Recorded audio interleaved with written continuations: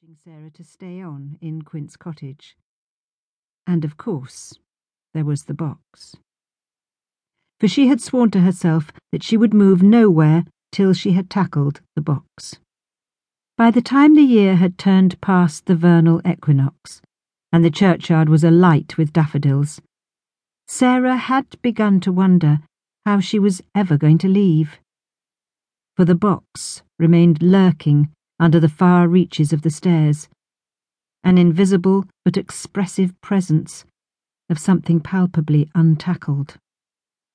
Aside from the perpetual reproach of the box, life in the cottage was simple and sustaining. It was furnished with Edwardian furniture that Clarissa Jenkins had apparently inherited from an aunt. Upstairs was an arts and crafts bed, with a formidably hard mattress. "Such a comfortable bed," Clarissa had assured. A matching chest of drawers, a marble-top dressing table, and a large roll-top cast-iron bath. The bath stood regally in the bedroom, defying anyone to judge it an unnecessary use of space.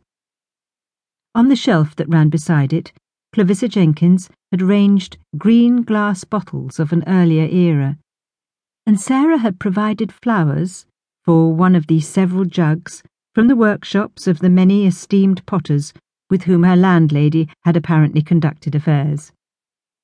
She had conveyed this information with a pride that left Sarah uncertain whether it was the number of the affairs or the aesthetic judgment shown by her choice of lovers that fuelled it.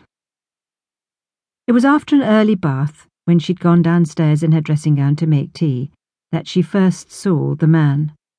Or rather, his feet, because the line of the window was only a little higher than the level of the graveyard ground. The brown shoes were standing by Charles Blakely of this parish. And on seeing them, she felt something like indignation. No one, to her knowledge, had approached Charles Blakely since her tenure had begun. She had unconsciously grown proprietorial about his last retiring place.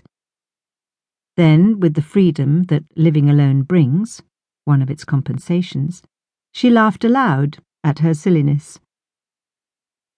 She spent the day wondering whether it was time to open the unbroached box.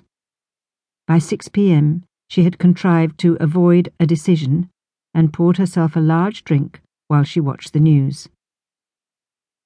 The cottage was equipped with both a TV and a DVD player, luxuries that she'd been used to doing without since Philip had disapproved of them.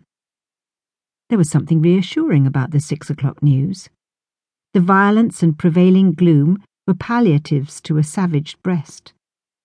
"Tomorrow I will do it," she said aloud, pouring another glass of wine. "Tomorrow I'll be brave." The next day she woke to rain, and went into Stratford on the pretext of looking at houses. Not any house in particular, more a kind of prowl around to see if she could live there. Stratford had many virtues: the river, the theatre, and, of course, Shakespeare.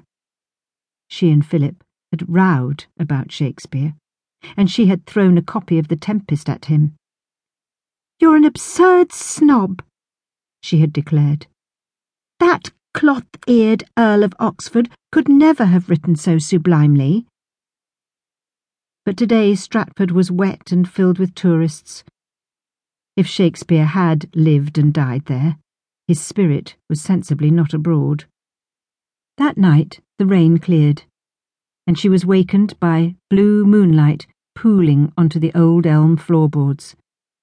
It was so bright that it summoned her to sit upright, and then pulled her out of bed. Across a sky still ragged with rain clouds, the moon was speeding, its lopsided disk conveying a look of manic madness. A night bird peeped, and something moved below. A cat mousing, sliding through the uncut grass. All cats are grey in the dark. If she stood at the window longer, she might see an owl. She nursed a hankering for an owl, born of the occasion